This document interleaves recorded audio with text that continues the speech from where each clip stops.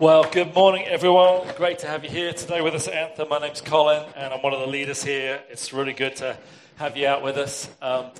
As you know, here at Anthem, we spend a big chunk of our time talking about Jesus and speaking about him and preaching about his word and what he said and what they mean. And it all starts and ends with him. But some of you may or may not know that God had actually been at work in the world for centuries before he even sent Jesus to earth. So, you know, we're reading about a character in the Old Testament of the Bible today by the name of Elijah, who was on earth 900 years before Jesus even came to earth. And God had been at work all this time, predominantly in the kingdom of Israel, but for the benefit of the nations, the whole world seeing God's light. So over these next few weeks, we wanted to sort of dive into this character, Elijah, and just to see how his life can impact ours. And we've called him the anti-hero. And when you think about an anti-hero, you know, you think Batman rather than Superman, you know, like a hero with some flaws, with some inadequacies and with some failings. And Elijah, who is like a mouthpiece for God, one of God's prophets in the kingdom of Israel in the Old Testament. But for a lot of reasons, I think you and I can relate to him as well. And he dealt with some of those very real, very human failings that we're going to look at over these next few weeks. We're going to look at, today's going to be kind of a high point. We're going to look at some of the lowest points in Elijah's life and see how he kind of pulled all that together. And so I want to just ask you with this kind of opening challenge today. And I know it's a difficult question to answer, but let me ask you this. How big is your God? How big is, in your mind, how big is the God that you worship? You might be like, oh, he's pretty big, actually. He's huge. He's enormous. And what can he do? Is there anything that he can do for you? Or is everything that he does things that happen in one or two ways? I like to call the ways that we often hear about God doing things. They're either long ago or far away. You know, you always hear these stories, and they either happened long ago, like centuries back, or in the Bible or in history. Well, God did this, or it's far away, or maybe it's in Asia, or it's in Africa, or South America, or somewhere just far from here. And so oftentimes we can often think that yes, God is powerful. Yes, he's probably big, he's probably enormous, but I don't feel like he's close. I feel like the stuff that he does is either long ago or far away. And I want to try and hopefully dispel that thought in us a little bit, and encourage you to believe that God is a God who can beat impossible odds in your life and in my life as well. I don't know if you've ever read much of the Old Testament of the Bible. We're going to be looking at the book of 1 Kings and 2 Kings, historical books. It's during a time when the nation of Israel has pretty much turned away from God. They've turned their back on God, led by kings and queens, led by King Ahab at the time, who is described as a king who has done evil in the sight of the Lord. Okay, well, let's hope that we don't get described as being people who did evil in the sight of the Lord. Okay, that was a bad thing to be written about somebody that lasted in a book for thousands of years. Oh, Ahab did evil in the sight of the Lord. That's not a great reference, is it? But this is the kind of people that the people of Israel were at the time. They had left their ways of following God, and they've started to do evil in his sight. Ahab's wife, Jezebel, made a habit of putting to death the prophets of God. She is like not a great woman. She's an evil woman. There's a reason why there's not many little girls being called Jezebel right now, right? I mean, you don't hear that so often. What did you name her? Jezebel.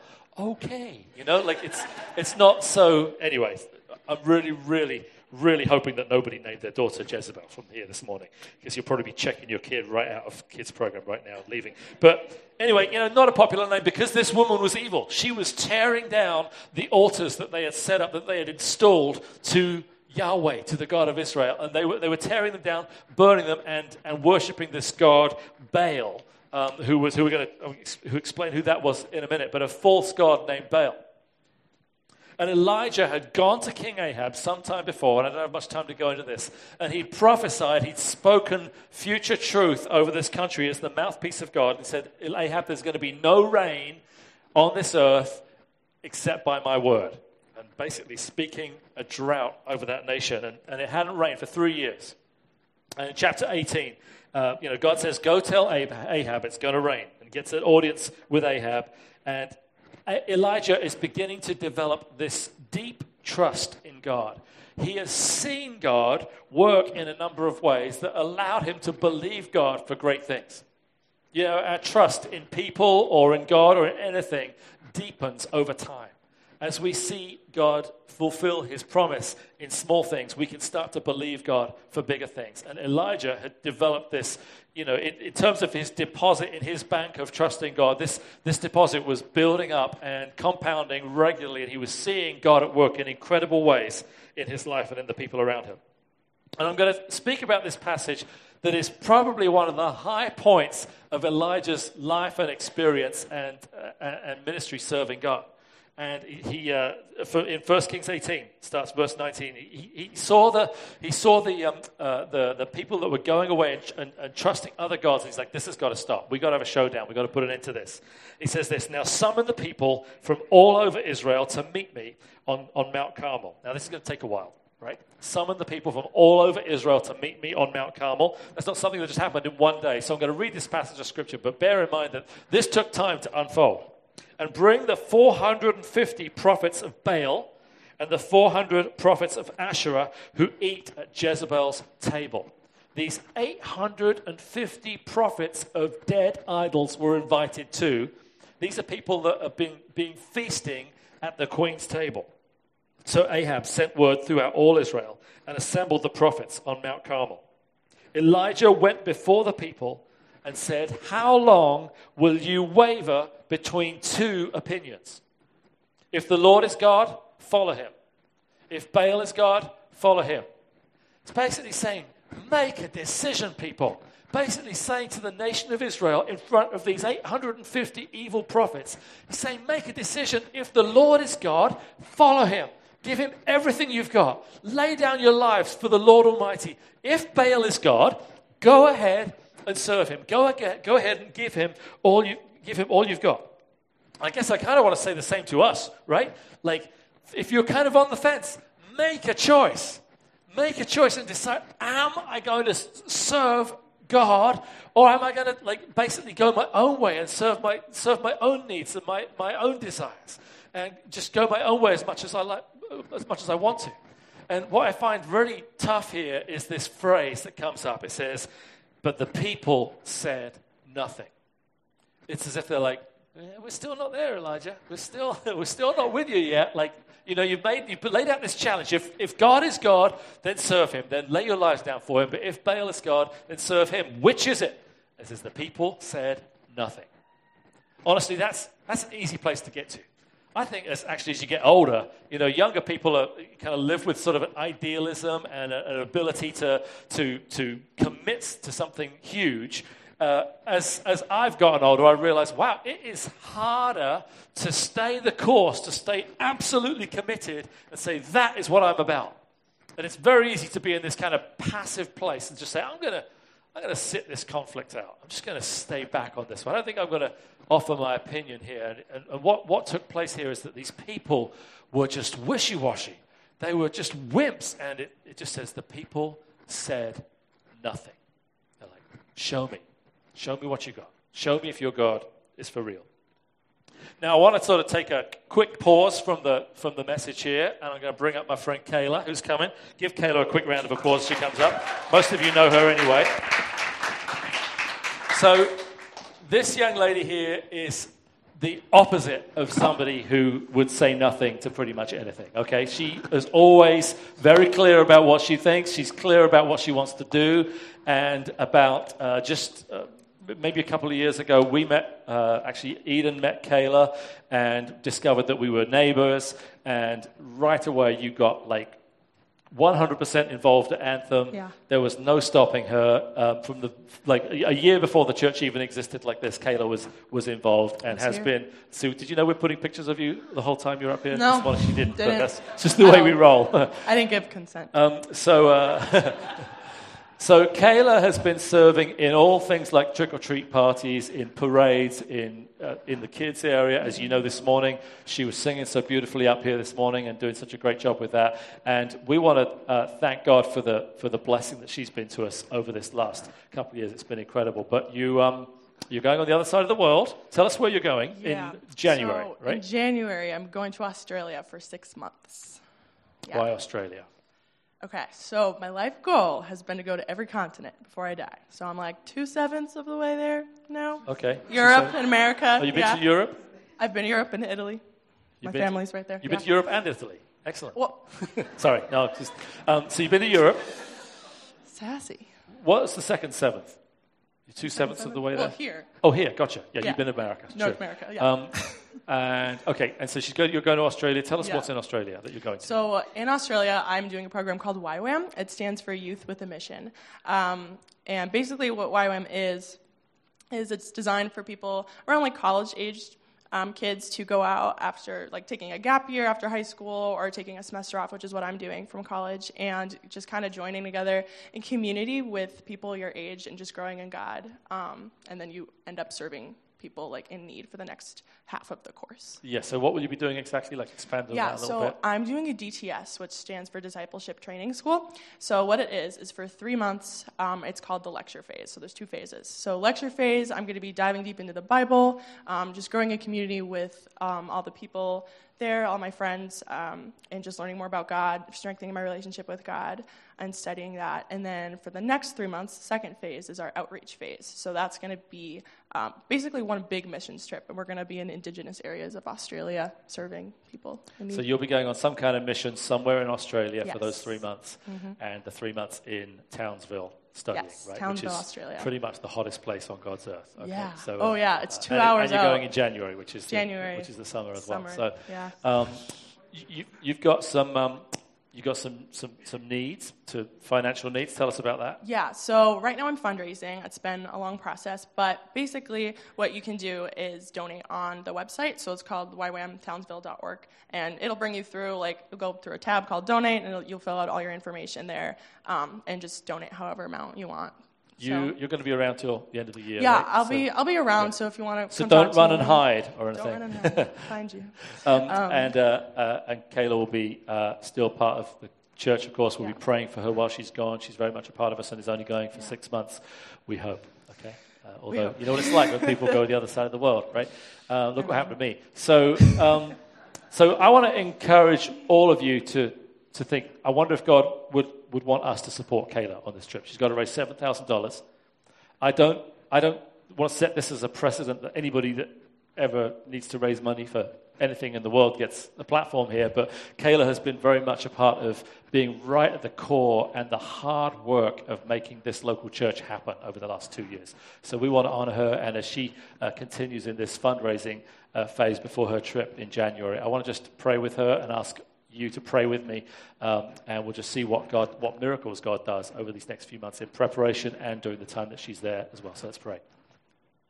Father, I thank you that Kayla was nothing short of a gift when we first met her a couple of years ago, and has been such an encouragement and an inspiration, and such a person of faith and love to so many people that she comes across. And with bringing her whole family along with her at Anthem, we're so grateful for this family and extended family that has been such a big part of our church here in this last period of time. And so we just pray that you will miraculously meet her needs during the coming months, that you will use this time in Australia in January to grow her and use it as an opportunity for her to impact your globe and impact the world. And so I pray that you will continue to give her faith for this journey, give her the resources she needs. And Lord, I pray that you'll inspire and encourage us to be involved in that in some way. And I pray these things in Jesus' name. Amen. Amen. Awesome. Let's hear it for Kayla. And just before I jump back into the rest of our passage of Scripture here, I do want to mention that in November, we have an opportunity for the men in the room here today to get together, and we are planning on joining Berea Camps, which is up in Hebron, New Hampshire, for Man Camp.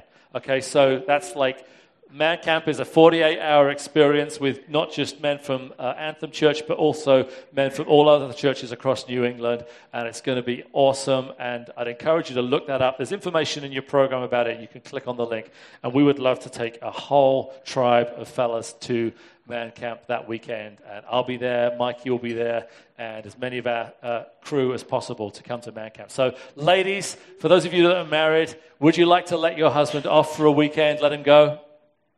Yes. So could that one person please get a flyer at the end of the service? And there'll be 3 of us apparently at Man Camp. I got you, Colin. Thank you, yeah.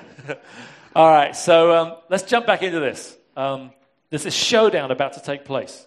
Elijah's summoning the prophets of Baal, and he's summoning the prophets of Asherah, and he's summoning the people of Israel. And he's saying, let's find out who's God. If Baal is God, serve him. If Lord Almighty is God, then serve him. In verse 22, it says this. So Elijah said to them, I am the only one of the prophets of the Lord's prophets left. But Baal has 450 prophets. Get 2 bulls for us. Let Baal's prophets choose one for themselves and cut them into pieces and put it on the wood, but not set fire to it. I will prepare the other bull and put it on the wood and not set fire to it. Then you call on the name of your God, and I will call on the name of the Lord. The God who answers by fire, he is God. And it says, all the people said, what you say is good. It's as if they're like, sounds pretty cool, let's do that. You know, there's a bit of a backstory here as to why they're up for this challenge. The reason they say what you say is good is because Elijah has basically set them up to win. Because their God is known, their Baal was known as the God that brings rain.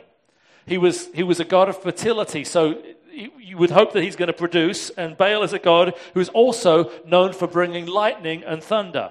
He's also the god of fire. These are kind of some of the words that they would use to describe this false god.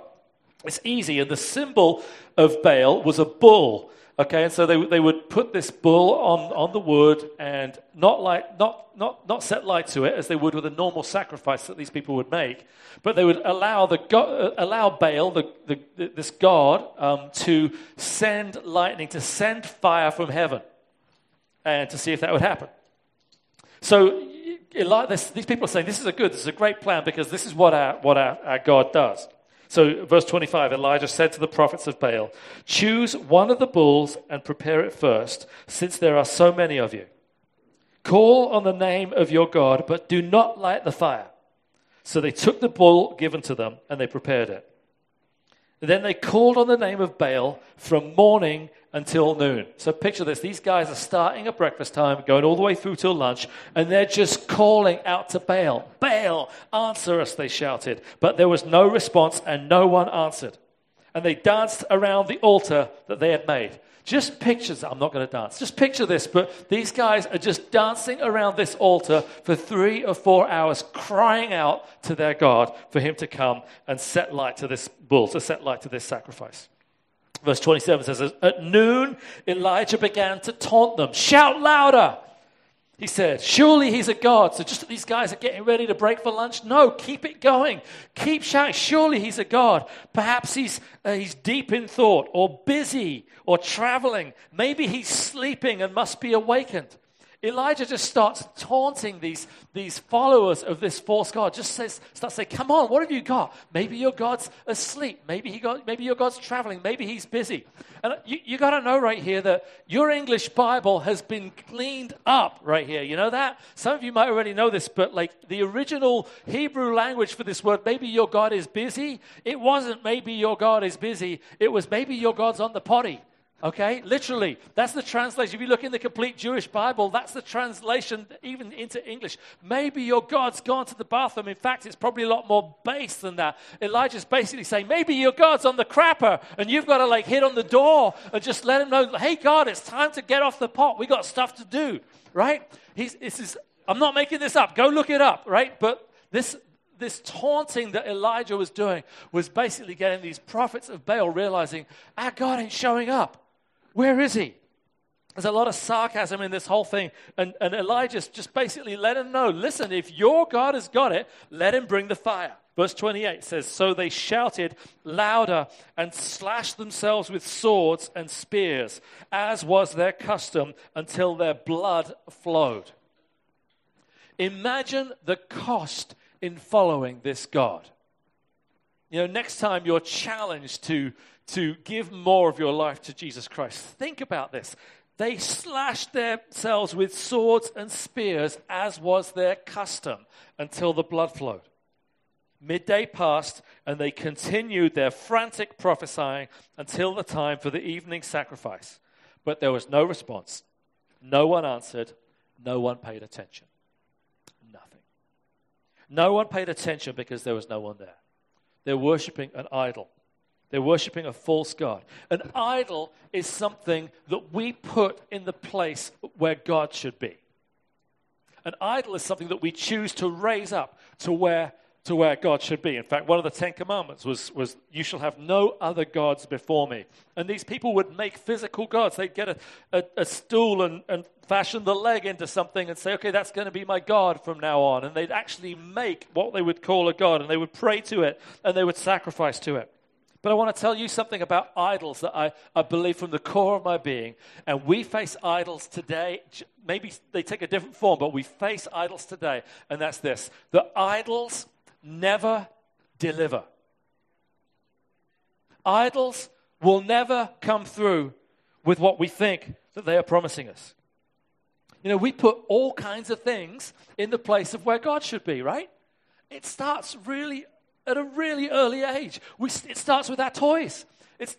We have this thing, and parents, we just get sucked into this so easily. Like, our kids are like, oh, I'll be so happy if I have this one thing, right? You know, like that one toy is going to fix everything. And then we give them that one toy, and like 2 days later, they're back to being their own sinful, evil self again, right? You know, it's like, oh, dang it, I thought I was going to fix everything, and it didn't.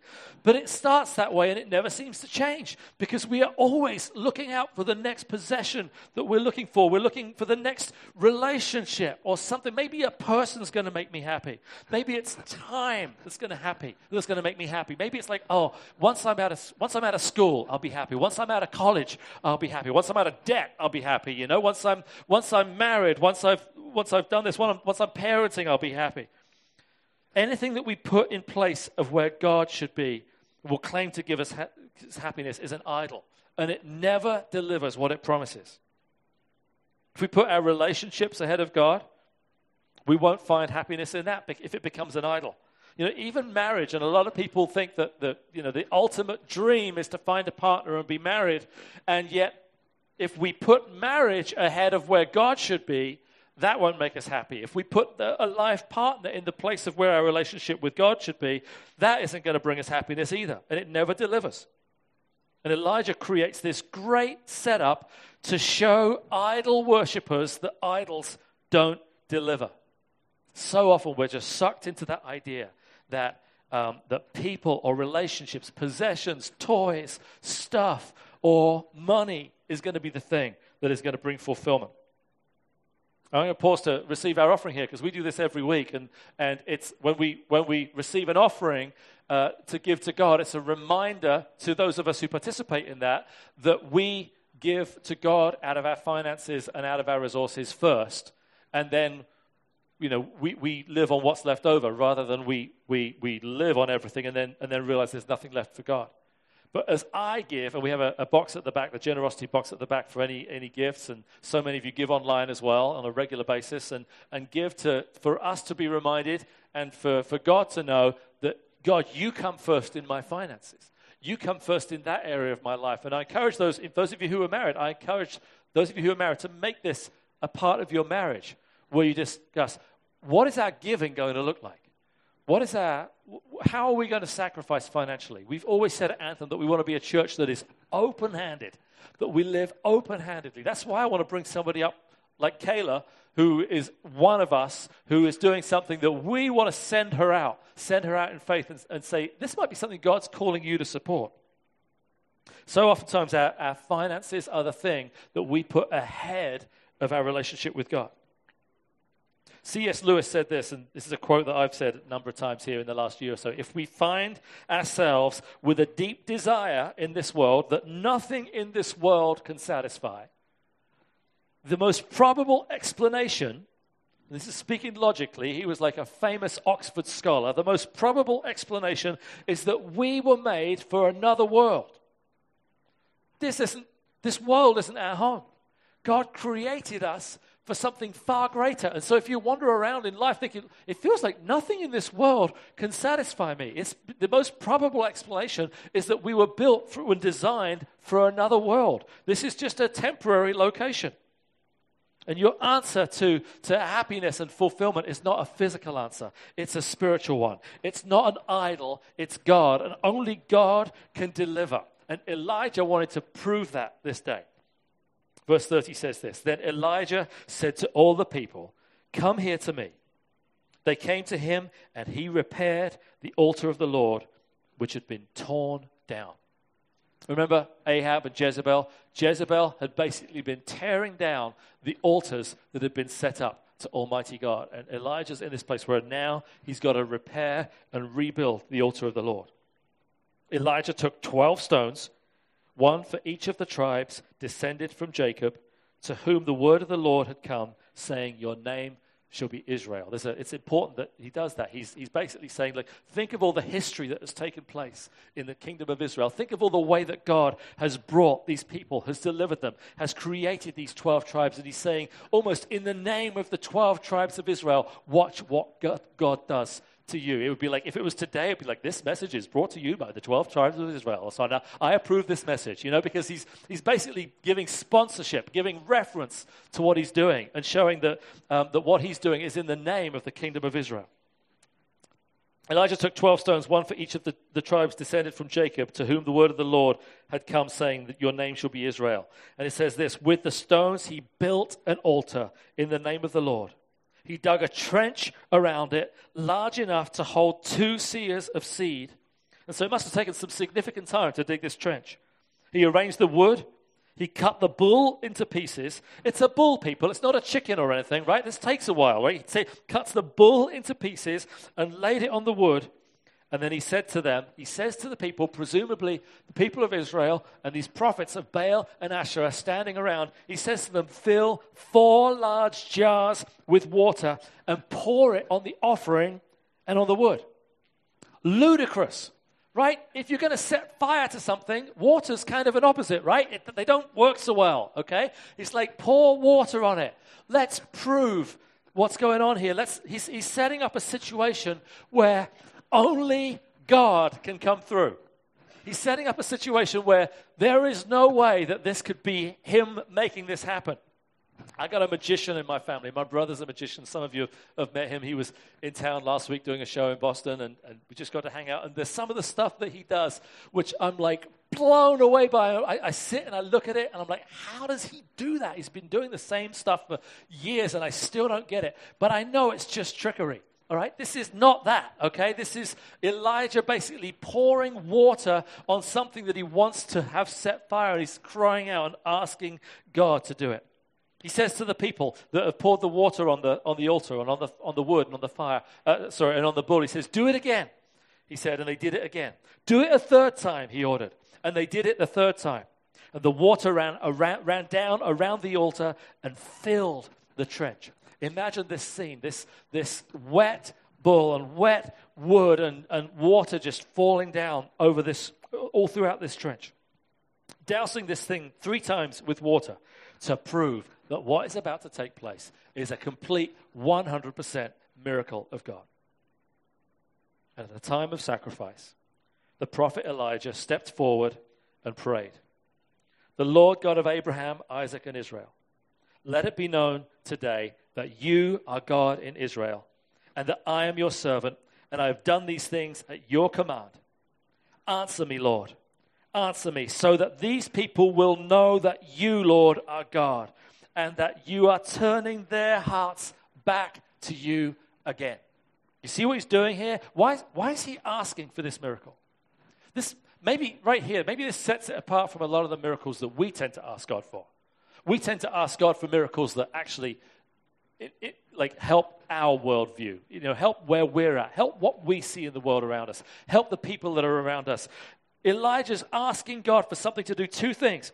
He's asking that this miracle will happen so that people will know that you are God. I want this to happen so that you will be glorified, so you'll be exalted, so people will know who you are, and so that their hearts will be turned back to you. So, God, will you do this miracle so that people will remember who you are and start to follow you again? He's standing there, he's like, God, there is nothing in this for me at all. And verse 38, this is the big one right here. It says, then the fire of the Lord fell, boom, burned up the sacrifice. The fire of the Lord fell, burned up the sacrifice, the wood, the stones, and the soil. Soil and stones don't tend to be consumable, do they? Right? The fire of God fell and burned up the soil and the stones and also licked up the water in the trench. Like, don't miss the drama in this moment, right? I mean, can you imagine? I mean, I don't know how often you've seen fire fall from heaven, right? I mean, not so much, but suddenly, boom, like right down from heaven, there's this ball of fire that hits the ground and just like 1.21 gigawatts of electricity right there. Eats up absolutely every piece of every part of this sacrifice, the wood, the trench, the soil, everything, like it's gone. There's nothing but a big hole in the ground. It's enough to make the entire community just hit their knees. It's the we're not worthy moments. You know what I mean? They're down. They're like, God, you are God. We can't think that this is something that Elijah just maneuvered. These people turned and repented and followed God immediately. And God made it absolutely clear that idols never deliver. Now, here's the deal. That God never died, right? That God is still the same God that we worship today. Do you believe he's any less able today to meet our needs? He's still able to do all the things that he's ever done. It's easy to believe that, oh, God will only ever heal people through doctors. He'll only provide money by people working harder. He'll only help people through with their mental illness by seeing a really good counselor from Harvard or something like that. But honestly, I don't want to believe in a God that is only a little bit better than us. I don't want to believe in a God that's just slightly cleverer than I am. Because pretty soon I'll find, it won't take long, trust me, I'll find somebody who's cleverer than I am, and they can help me with my problem. I need a God who is a miracle-working God, who can do the impossible. I don't want a God who can do just slightly better things than I can. He's the God that raised Jesus from the dead. The greatest miracle of all. Jesus just dead for 3 days. Remember that? We talked about this the other week. That number of completion, the number 3. Elijah asked people to douse this sacrifice 3 times. And Jesus is in the grave for 3 days, and God raises him from the dead. And I think the second greatest miracle that God could do is to turn your heart and my heart to him when we've spent our entire lives going the other way. It may be that today God is saying to you, how about you turn around and you face me for the first real time in your life, and you start to actually say, okay, God, you are God and I am not. I want to release control. I want to let go of some of the things that I've been saying. This is me, this is mine, this is the way I do things. And I know that I need to start releasing control to God. It's the God who raised Jesus from the dead. And he's the God who loves impossible odds. When the odds are stacked against him, that's when God loves to come through. And the prophets started just shouting out, Elijah, Elijah, Elijah. The Bible says in verse 39, when all the people saw this, they fell prostrate and cried, the Lord, he is God. The Lord, he is God. The Lord, he is God. You know what the Lord, he is God in Hebrew is? In the language that they were saying, it's Elijah. That was Elijah's name. Elijah's name meant the Lord, he is God. And maybe I don't know what these people experienced at that moment when they started crying out, the Lord, he is God. They realized, and that's his prophet right there. They're crying out to the name of God and declaring who he is, that yes, you're God, we repent and we turn our ways to you. And that intrinsically connects who Elijah is to God. A little bit later, Elijah goes out to the top of the mountain. He puts his head between his legs and he prays. He says, God, bring the rain. He starts to pray earnestly, God, bring the rain. And a little bit later, he gets his servant, and he says to his servant, hey, go out to the sea, go out to the water, probably the Mediterranean, and tell me, is there a cloud coming? Is there rain coming? And the servant comes back. He's like, nope, nothing. So Elijah prays again. He sends his servant again, and he prays again, and he prays again, and he prays 7 times. And after 7 times, his servant comes back. He says, there's a cloud. There's a cloud coming in from the sea, and it's the size of a man's hand. And God says, okay, go tell Ahab, the rain's coming. Sometimes we need to see the cloud the size of a man's hand and realize God is working. God's on his way. God is not slow to respond. Now, what do we do with this? James 5:17 says, this is in the New Testament. This is James, the half-brother of Jesus, writing this short letter to followers of Jesus all across the known world at the time. And he's saying, Elijah was a man just like us. He wrote in James 5:17, he says, Elijah was a human being just as we are. He prayed earnestly that it would not rain, and it did not rain on the land for 3.5 years. And again he prayed, and the heavens gave rain, and the earth produced its crops. And he said this, like, Elijah was a human being just like we are. There was nothing special about Elijah. If anything, we experienced something different because when the Holy Spirit landed on individual people back in that time, in Israel's days, in the Old Testament, the Holy Spirit would land for specific seasons on specific individuals. On the day of Pentecost, after Peter preached to the thousands of people, the Holy Spirit came and the Holy Spirit filled everybody. Today, we all experience, as followers of Jesus, the Holy Spirit filling us in a way that only unique individuals like Elijah experienced. Elijah was a human being just like us. Please don't miss out on coming to church next week.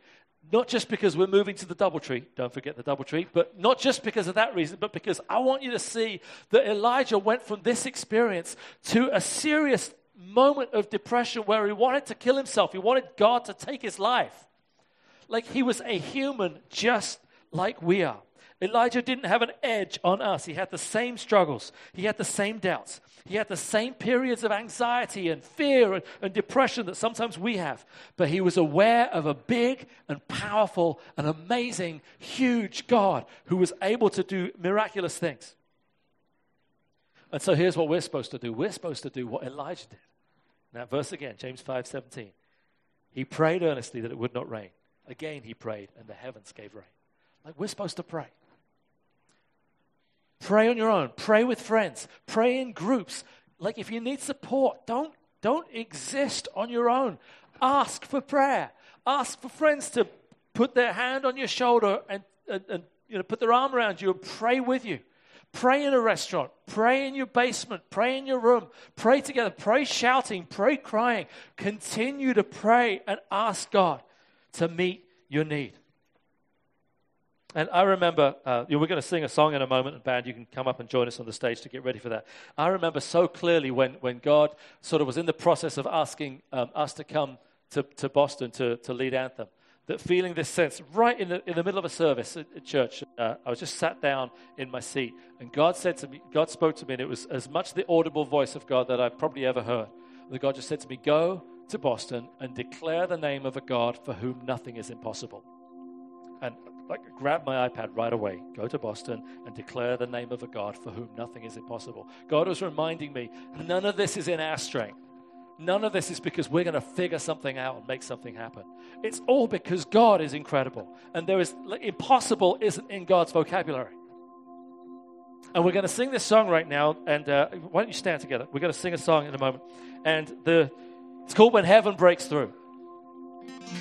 And I want you to sing this song like you've never done it before. But the bridge of this song says this. All fear is broken. Truth will undo lies that were spoken when heaven breaks through. So many things come in and around our lives that give us reason to fear and to just see the kingdom of this world rather than see the kingdom of heaven breaking through.